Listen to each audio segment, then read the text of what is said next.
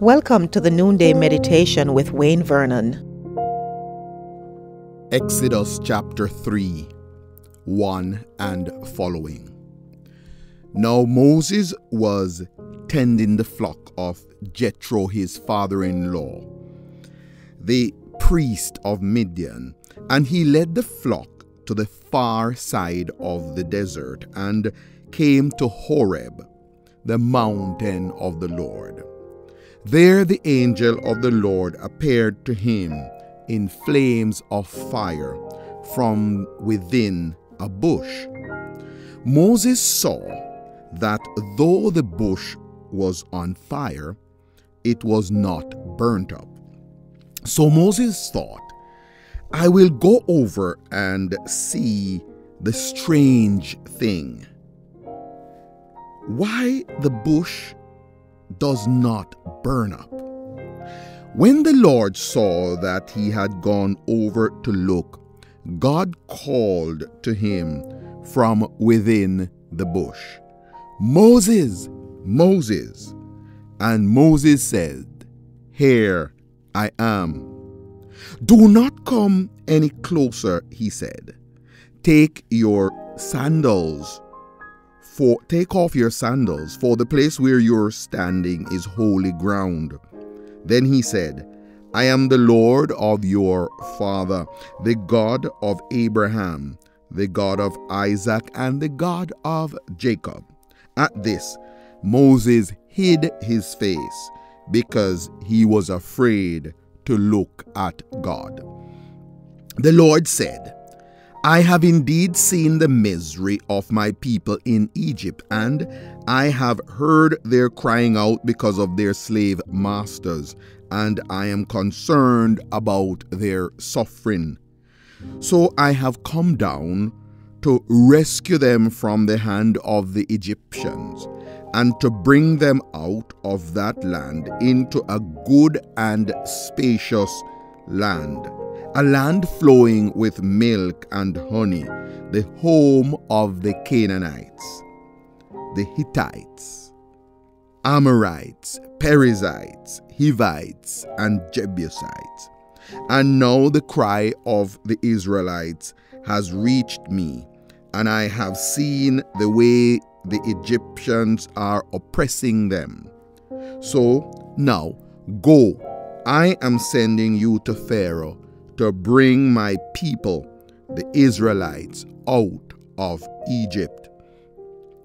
Over the last few weeks, we have been discussing the issue of discernment. Most recently, we have discussed how Eliezer, Abraham's servant, sought God for his will in the delicate situation of seeking a wife for Isaac, the son of promise. We turn our attention today to Moses and his interaction with Yahweh as his life's mission was unveiled to him.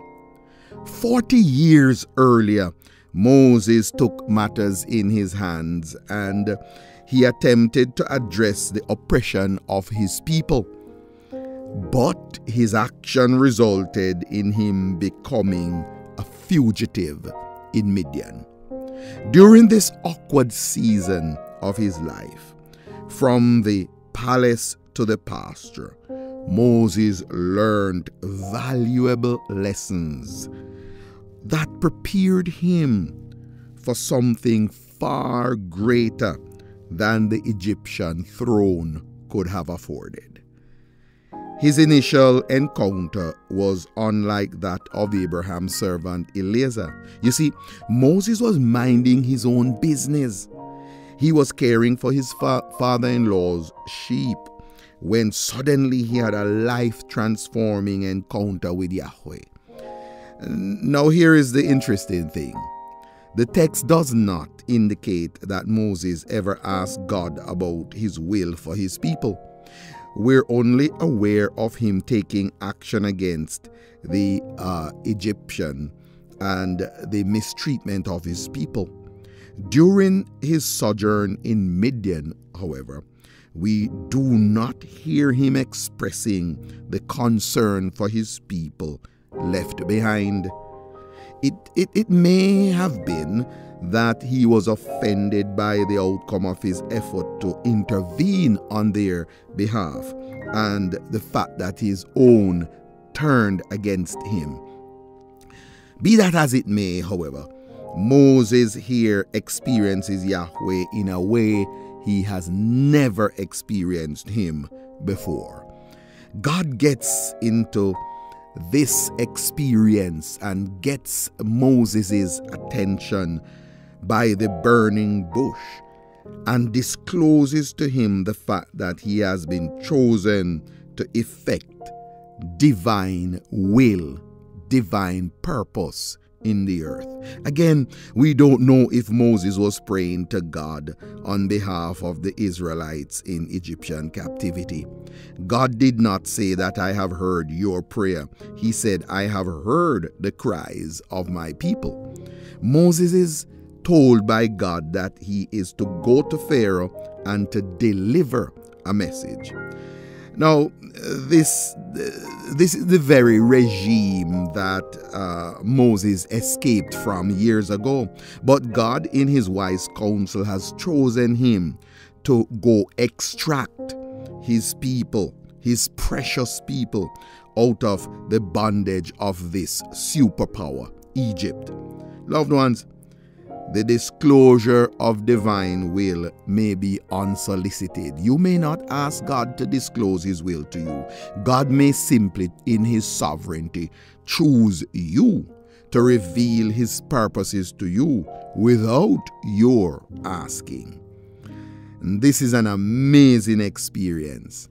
To be chosen by God for a download without your direct request is amazing. Wow. That was Moses' experience, and it can be yours. In fact, let me hasten to say that God may have spoken to you on many occasions. Now, the question is, what have you done with those precious disclosures? Friends, these are priceless. When God chooses to unveil something to us, it is priceless. They are God's effort to conscript us to become his agents, to effect his will in the earth.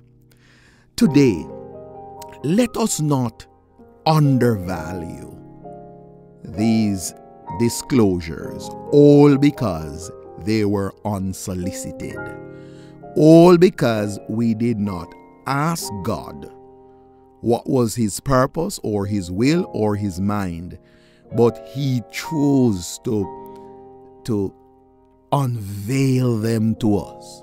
Let us not disregard them because they are precious.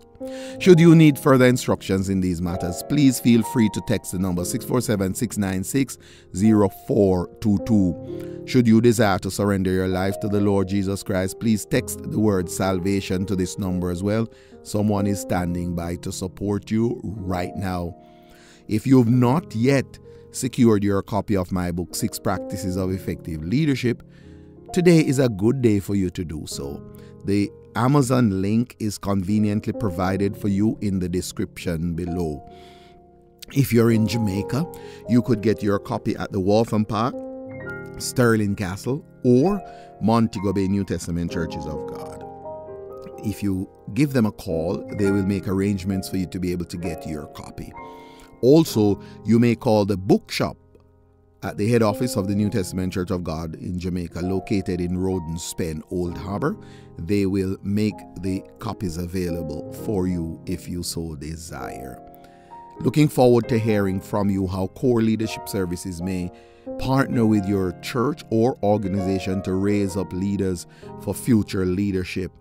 That would be the joy of our hearts to hear from you today, how we could journey with you. Please connect with us, and we would be more than willing and happy to support you in that regard. May the grace of our Lord Jesus Christ be with you all. Amen. Thank you for listening to the Noonday Meditation with Pastor Wayne Vernon. Please forward this study to your friends, your relatives, associates, neighbors, and all those persons in your social network. If you have a prayer request, please feel free to communicate with us, and we will commit to supporting you in prayer. Until we meet again tomorrow, Shalom.